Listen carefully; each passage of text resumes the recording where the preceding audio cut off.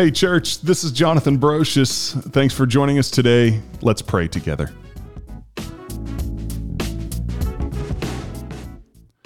The Lord's deeds are great, eagerly awaited by all who desire them. Psalm 111, verse 2.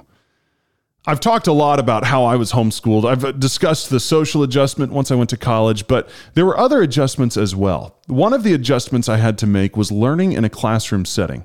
I know how to learn. I knew how to learn. Homeschooling was very effective at teaching me to find information, digest it, and use it. But the classroom was a new experience. I've discovered that the key to classroom success was not in how well I learned. It wasn't in how much information I could process or spit back out on a test. Instead, classroom success was purely determined by the professor.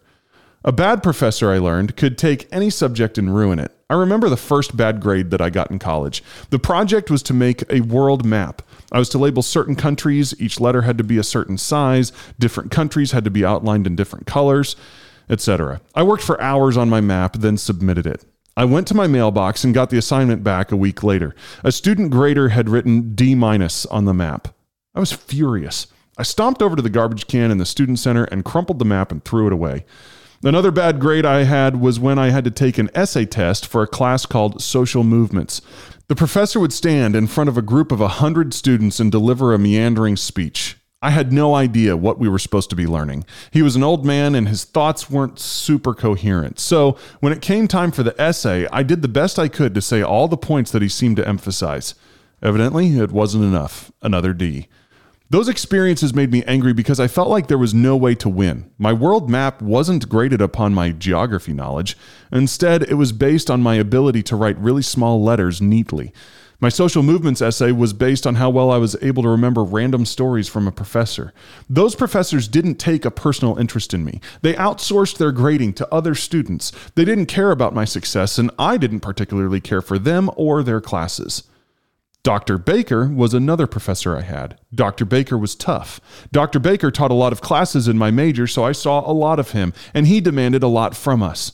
I remember the first paper that I got back from Dr. Baker. It had red ink everywhere. It was a good thing he requested that we double space our papers because he filled all the space with his own pen. He would underline sentences, say whether he agreed or disagreed, and why. As I looked at that first paper, my stomach flip-flopped. I was sure I had failed. I read through his comments and then flipped through the last page. Good points, good supporting arguments, A-.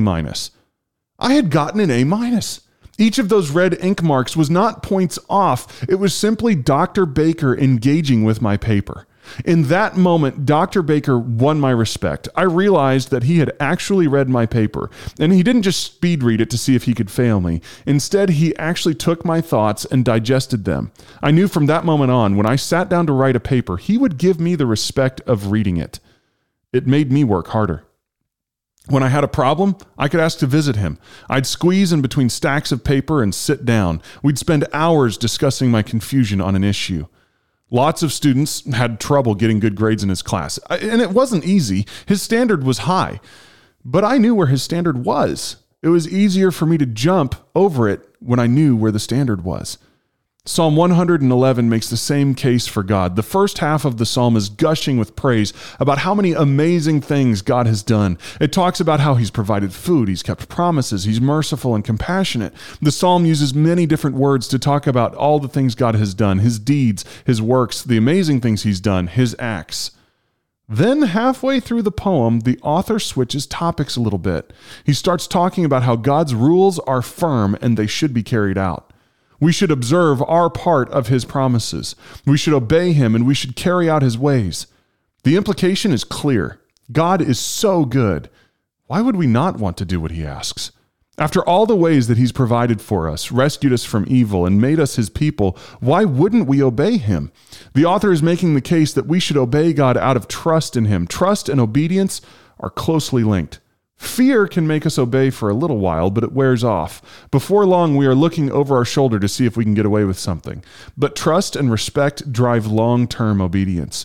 When I was in my social movements class, I didn't feel like the professor really cared about me. I did the bare minimum to get by in his class and turned in my assignments when I felt they were probably good enough. But with Dr. Baker, I worked endlessly, even on assignments I didn't enjoy. Dr. Baker cared about me. He was watching me. He was involved with me and had given me so much of his time. How could I not? I wanted to please him. It's the same with God. He's given us so much. He's earned our trust. He's also earned our obedience. Don't obey God just to stay out of hell. Obey God because he's your Father that's given everything for you. Let's pray. Dear Father, I praise you for your great works. I know that you have provided for me. You've watched over me since I was a little child. You've taken care of me as I've grown up and become a man. I've seen you do amazing things in my life. You have kept every promise that you've ever made. And because of this, I choose to follow you. I want to live a life that is obedient. I choose to submit to what you think is best. I surrender my own ideas of what is good and right, and I choose to walk with you. A couple questions as we wrap up today. Number one, when you choose to obey, do you tend to do it because of fear or trust? Number two, who is someone in your life that has that authority that you trust? Number three, how can you begin to look at obeying God as an act of trust in your life? Thanks for praying with me. We'll see you next time.